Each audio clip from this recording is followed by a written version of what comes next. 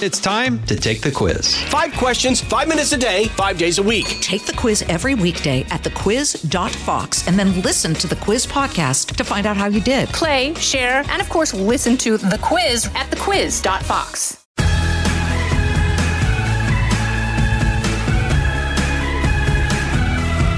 All right, we all get knocked down. But you gotta get up again. Hi, everybody. You know, this podcast began, in case you don't know, as kind of a desire of mine.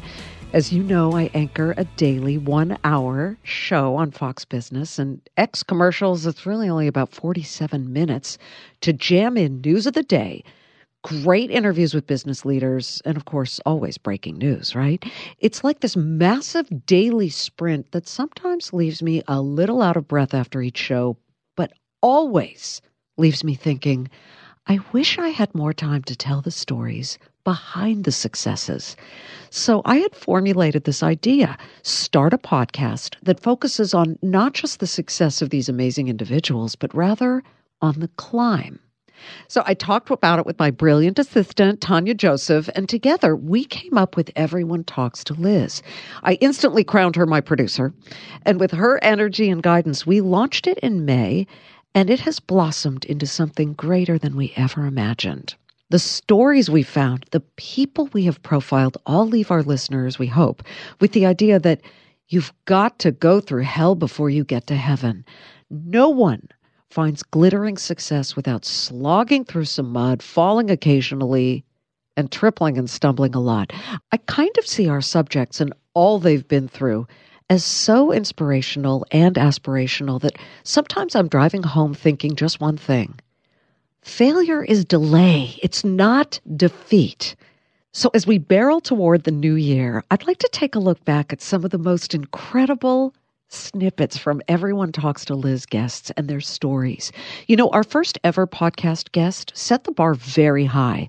I had discovered this guy, Khalil Rafati, at his organic acai bowl chain, where he sells health food way before I found the actual guy himself, Khalil. I was in Malibu, and my sister and I stopped by Sun Life Organics, and one spoonful of his crushed frozen acai berries and granola treat, and the angels sang. Ah!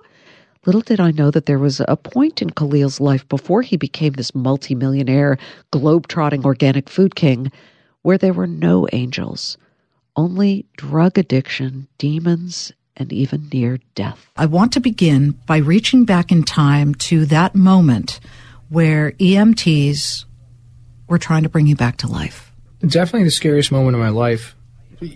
I mean, I was dead. I was definitely dead. I was floating above my body, and I was watching the EMTs try to revive me, but I didn't know that that's what was going on. And then there was a very, very, very painful feeling in my chest area, and all of a sudden, bam, I was no longer above my body. I was inside my body, and my eyes opened, and I saw all the people hovering over me.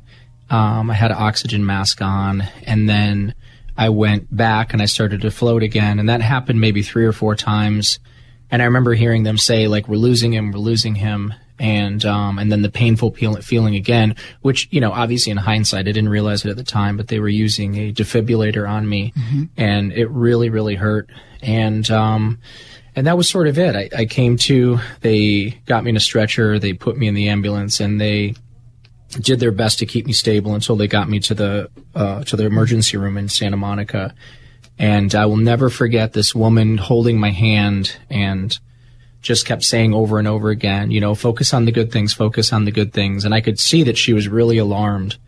And I started to try to talk to her, but I couldn't because I had the oxygen mask on. And she kept saying, focus on the good things, focus on the good things. And finally, I, you know, went to make the motion to remove the oxygen mask. And she removed it. And then I said, there aren't any. Oh.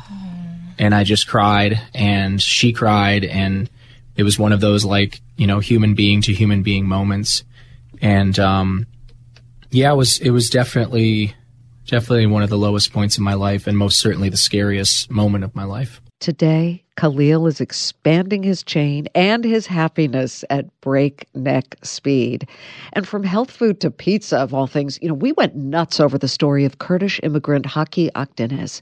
This kid arrives in New York City in the dead of winter, speaking no English, 0 friends or family, only enough money to last a couple of weeks, and then ends up in a homeless shelter, all alone before eventually landing a job washing dishes at a pizza restaurant in New Jersey. I mean, New Jersey, that's like indignity. Okay, you guys know I live in New Jersey. I'm allowed to rip New Jersey. That was the launching point of what would become a $1 million pizza restaurant called Champion Pizza. The reason, I come to New York City, one of my brother friend, when I come here in 2001, I was going to go stay in his house. Mm-hmm. He used to come to Canada, visit my brother. I see. And all the time he said, when he come to New York, past like before I was going to come here 6 months before that, he told me, just call me and you come stay with me and I get you a job, until you make everything perfect. Then when I come here, I stay in bus station for first day when I come, I call him. He said, call me in 2 hours. And 2 hours later, I call him. He said, give me another call. So give me hope, until midnight, mm-hmm. Maybe until 12. So I wait over there. I don't go nowhere. I say, he may come. So I stay in station until next day. So the next day, I call him again 8:30 in the morning. He said, come on, man, it's too early. So I hang up. Oh. I call him again all day, just like that. Right. Keep call him until next day.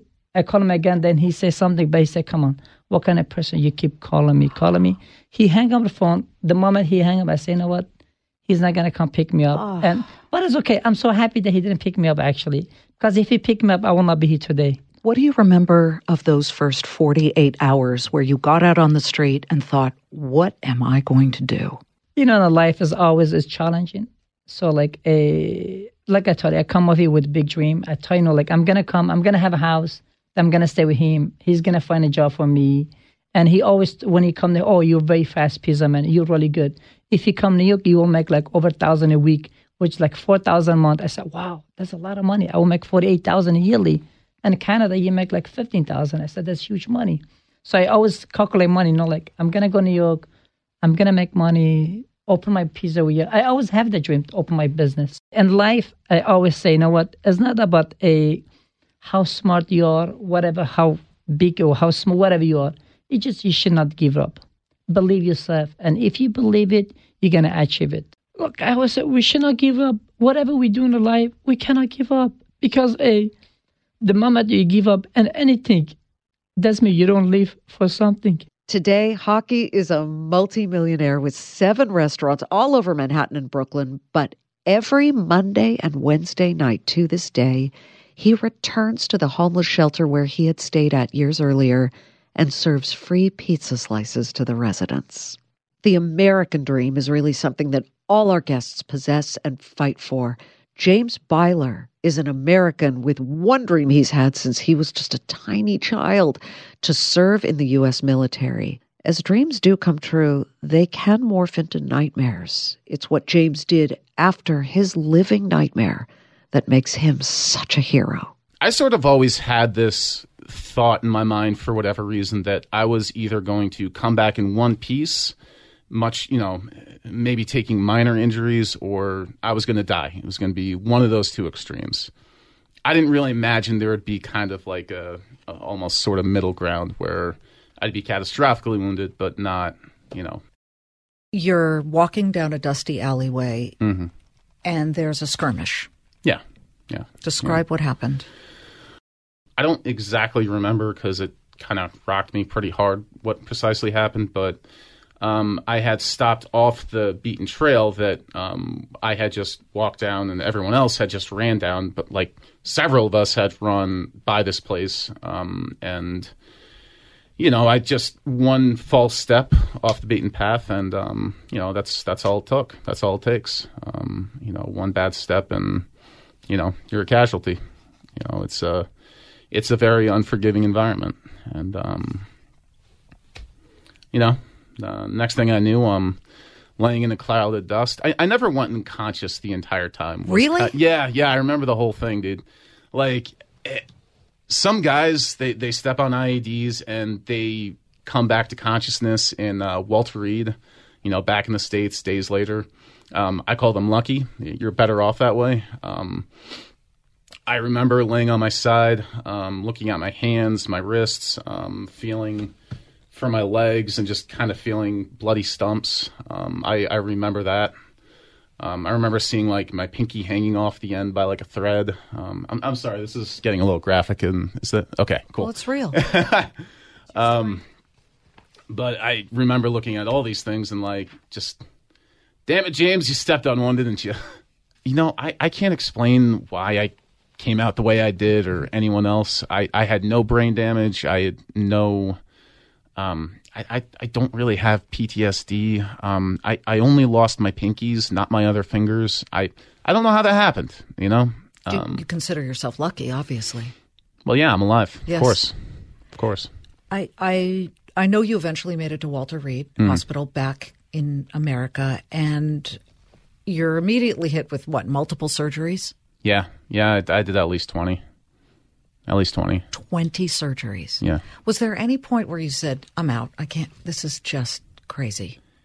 I never said that out loud, but I think I thought it to myself a lot. I think I stared at some of the life support and contemplated yanking the plug out.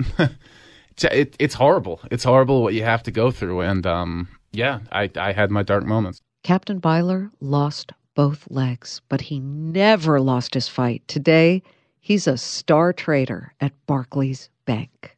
Abby Lee Miller, do you know her? She showed us what it means to climb for years, succeed, and then come crashing down in a hail of debris from bankruptcy and prison to cancer. What was it like going from the toast of reality TV to handing over your personal effects and hearing the prison door lock behind you? Scary. That drive to Victorville, California was insane. Of course, Lifetime was filming it, even when it said no cameras and you're see the barbed wire and you're driving in, they're laying on the floor with cameras. I'm like, oh my God. They took away all my, my luxuries. I couldn't go to the commissary. I wasn't allowed to use the phone, this, that, and the other thing, because the fourth day I was there, I was speaking in code. What I said, the men had sickled feet and they wrote down pickled feet. And it was some kind of gang code. I'm like, for what? This is ridiculous. And all my luxuries were taken away from me. It was horrible, And so, I mean, they were just so out to get me for every little thing. I was examined with a microscope from morning, when I woke up until my last, moment before I went to sleep at night. And just coming into my room and slamming my locker over, taking cherry soda, shaking it up, spilling it all over your clothes. I mean, they just did things to ride you. And, it was crazy. I learned a lot, but was it the best thing for me? No. Could my whole cancer, misdiagnosis, all of this, could that have been caused by taking me off cold turkey, that medication? The diabetes medication, the thyroid medication? Absolutely, yes. They don't like to take medication? Oh, well, they took me off mine cold turkey. They said I didn't need it anymore. Was there a moment ever at night where you'd experienced something and you just, tears came to your eyes? Many times. In prison? Many times. I mean, I was scared to death, but I did make friends. These are wonderful women, and when I'm off probation, I will contact them, and we will be friends for the rest of our lives. So does any of this collective experience show up in some way, shape, or form in your personality in the new season? No. None at all? No, I think going to prison hardens you. I don't think it makes you softer by any means. So you're still riding the kids, right? I'm still riding the kids. After all her drama, Abby served in prison. She beat cancer. And she's got her show back. Oh, yeah. Dance Moms on cable. A common theme across all of our podcasts is absolute persistence. No one exhibits persistence better than Eric Yuan. This is a guy, a Chinese national, who got rejected 8 times when trying to get a visa to move to the United States. He finally got granted one. He arrived from China and started Zoom video conferencing. To start an internet business at that time, because it's toured in China, However, the Yahoo or Netscape was so successful here in Silicon Valley. Yeah. I really wanted to come here to join the first wave of internet revolution. And then you said, how do I go about doing this? So For you sure, had to apply, right? I need to get a visa. I thought that very easy, right? To get a visa to come here to take a look. But unfortunately, I got a decline. The first time I tried 8 times. Ninth attempt, I was successful. When I came here, is already 1997. Oh, so 9th time was the charm.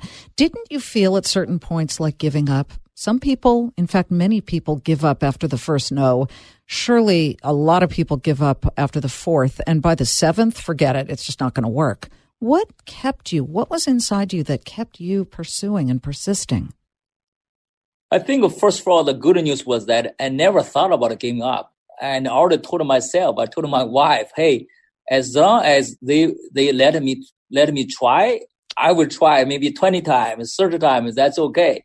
And because I really, wanted to, come to Silicon Valley to embrace, the first wave of internet revolution. And no matter how many times, as long as they let me try, I never thought about giving up. There's a famous baseball player who once said, you can't beat a man who just won't give up. And that sounds like you. By the way, when Zoom went public this year, Eric became an instant billionaire. That brings me to IMAX CEO Rich Gelfond, who came from very humble beginnings and scratched his way to the top by landing his first job at age 8, shining shoes on Long Island. The economic anxiety was always part of growing up. One of the things I've observed is people react to their environments in different ways. And in my case, I think the economic anxiety is something I said, that's not going to be me. First job I remember was when I was 8 years old. And I had built a shoe shine kit and I put it on my bicycle. And I used to ride to the local barber shop on Saturdays. And I would shine people's shoes. And I remember, and you have to remember this was in the early 60s, getting my first $1 tip, which is like incredible. I thought, I was the richest kid in the neighborhood. But I did that on Saturdays. And then I started a series of businesses. I realized that if I ever wanted to escape that situation, that I was going to have to do it myself. And, I had a series of crazy jobs over the years. I mowed lawns when I was in junior high and high school, but instead of just going out and mowing lawns and charging $3, I started the High School Gardeners Association, which of course was just me. But it sounded big. But I had a picture on it. I remember it was like the Beverly Hillbillies old house before and then the mansion after. And I said, this could be you. And, I said, call the Gardeners Association. And then I would answer the phone, hello, High School Gardeners. And then I would go out and mow the lawn. But I could charge $5 instead of $3 because I learned the value of marketing earlier on. Tough childhoods are one thing, but John Dorenbos, the star NFL player, faced true horror at the age of 12 when his father murdered his mother. I love both my parents. Wow, she sounded like an amazing woman. Yeah. Yes, our listeners just heard me say past tense. Tell me what happened on August 2nd of 1992. Yeah, so I was across the street playing with friends, and we had a bell on like an old school bell on our patio. And when the bell rang, that means it's time to come home because he didn't have cell phones and pagers. Right. So the bell rang, and I went home. And my dad and I hung out that night, and I didn't really think anything of it. Obviously, looking back, maybe, but my mom wasn't home, which was kind of rare. But I said, hey, where's Mom? Oh, she's out, for a walk with some friends. Okay, no problem. So my dad and I hung out. I went to bed. I woke up the next morning to get ready for a baseball camp, and my mom wasn't home. And so I said, hey, where's Mom? Oh, she went swimming at the club with her friend. Okay, later, guys, I'm out. So when I went to baseball camp, my dad then turned himself in. So that night, he murdered my mom before I came home. And he used a bench grinder and a sledgehammer. And it was really bad. And so when I came home, he kept me from it. I went to bed. He cleaned the garage and did whatever, he repainted and did whatever he had to do. Totally unbeknownst to you. I had no clue. And you were the only child in the house. Yeah. My sister was out of town. My brother was out of town. And then he got me out of the house, and then he turned himself in to the King County Sheriff the next day. How does a 12-year-old wrap their minds around hearing your mom is dead, first of all, but murdered by your own father? You know, you're young enough that you're a kid, but you're not young enough that you don't remember and that you don't understand the magnitude of the situation. And so I was 12 years old, and I remember I got picked up early from the baseball camp because there was an accident, right? And my friend's parents came and got me. That's what they told you. That's what they told me, yeah. And now in my mind, it's my dad probably broke his ribs playing soccer. That's really what I thought.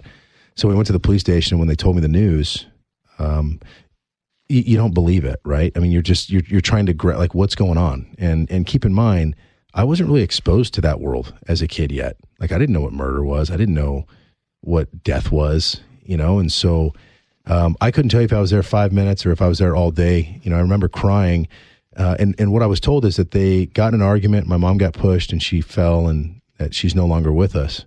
So at that moment, it doesn't dawn on you that your dad killed your mom, and you're kind of sheltering you from information. And so in my mind, okay, my mom's gone, but dad's going to be coming home, and I don't know, I guess we're going to figure this out. Like, what's this life going to be like? But you don't hear the news yet that your dad killed your mom, and it's you lost both parents. If I sat down and shuffled cards, it was the only thing that the world quieted. It was the only thing that everything just went away. And I felt like I was just a kid in a moment of being a kid again, playing in my backyard, you know, building forts and just pretending about this world. Right. That was the only thing that brought me back to that place. And then I found 52 buddies in a deck of cards that never lie to me, and they always tell me when I'm wrong. Man, you don't have to be religious. You don't have to be spiritual. But like, from a story to tell myself, I was traded to New Orleans, the New Orleans Saints. I was traded to New Orleans to have my life saved by a saint. And you know what? In the moment that literally I could have died, all I had to do is step out of the wind and catch a breeze. And there it was. Instead of stop and smell the roses, I had to step out of the wind and catch a breeze. And I realized if I play, I die. So you know what? I think I'd rather live. And then I didn't feel bitter and resentful. And it was just the way it was meant to be. Today, John's got a Super Bowl ring and a recurring spot on the show Ellen as her star magician. You know, these podcasts can really elicit true emotion. Logan Paul, the YouTube star, he's a hilarious guy, but he almost shed a tear on Everyone Talks to Liz when he started to talk about his father. Do your parents still live in Ohio? Yeah, they do. And I love them, by the way. Do they want to come out here to California? I try to convince them. I love it when they visit me. Like, I love my mother. She's so sweet. My dad's just a hoot. What do they do? Do they work? My mom, nope. Mm-hmm. No. And dad? No. Wow. Like I don't know.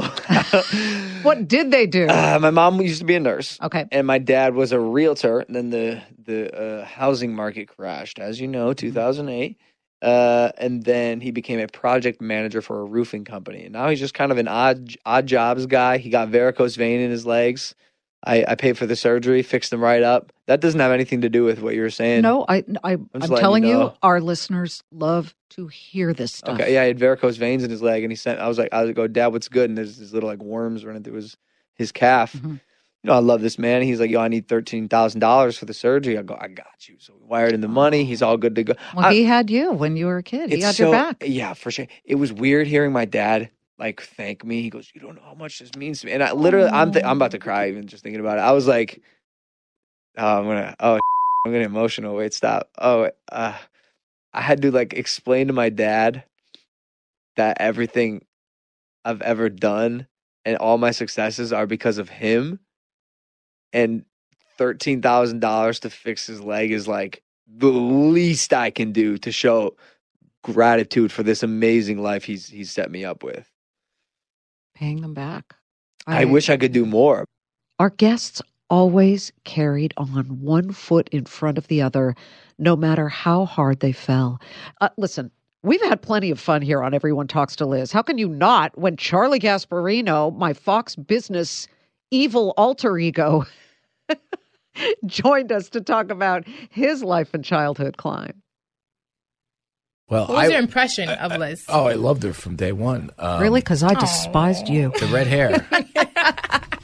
The red hair stands out. When word came that Charlie was coming, I was so happy because, I mean, this is a gritty, tough nose to the grindstone journalist, shoe leather, the whole thing, fabulous. So I thought, now we're going to really get there. Day one, he arrives. Now remember, Tiger Woods had left golf. Huge scandal, with the big argument with his wife and the cheating and on the texts and the sexting and all of that. He had been out of golf. Thought, life's too short to stay in the same place. And Kevin McGee, the guy who was running the Business Channel, said to me, glory goes to those who take chances in life. And my dad, who's no longer with us, used to say, Liz, dive in, even if you don't know how shallow or deep the water is, because that's where the real gains can be made. So I was there well before Charlie. Not well before, a year or two. Well, when did you arrive? 2010. Okay, I was 2007.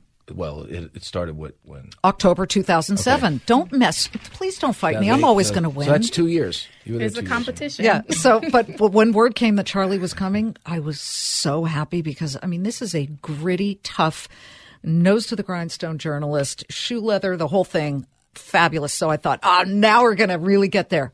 Day one, he arrives. Now, remember, Tiger Woods had left golf.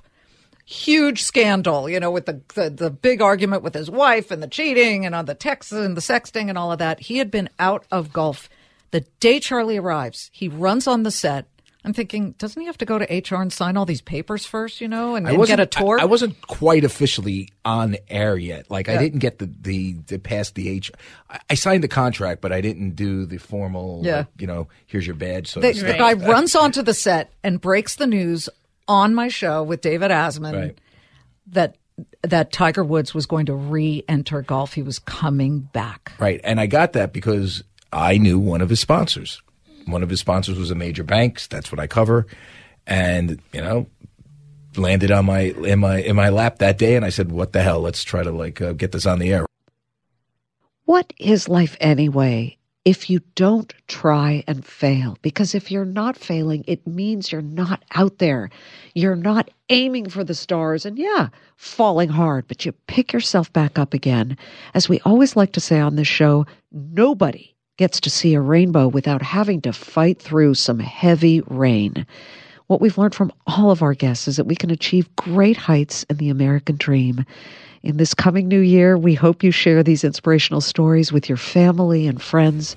And please, from these guests and from these podcasts, I want you to listen and think to yourself, I'm going to chase my wildest dreams. Happy New Year from all of us at Everyone Talks to Liz. Kudlow on Fox Business is now on the go for podcast fans. Get key interviews with the biggest business newsmakers of the day. The Kudlow podcast will be available on the go after the show every weekday at foxbusinesspodcasts.com or wherever you download your favorite podcasts.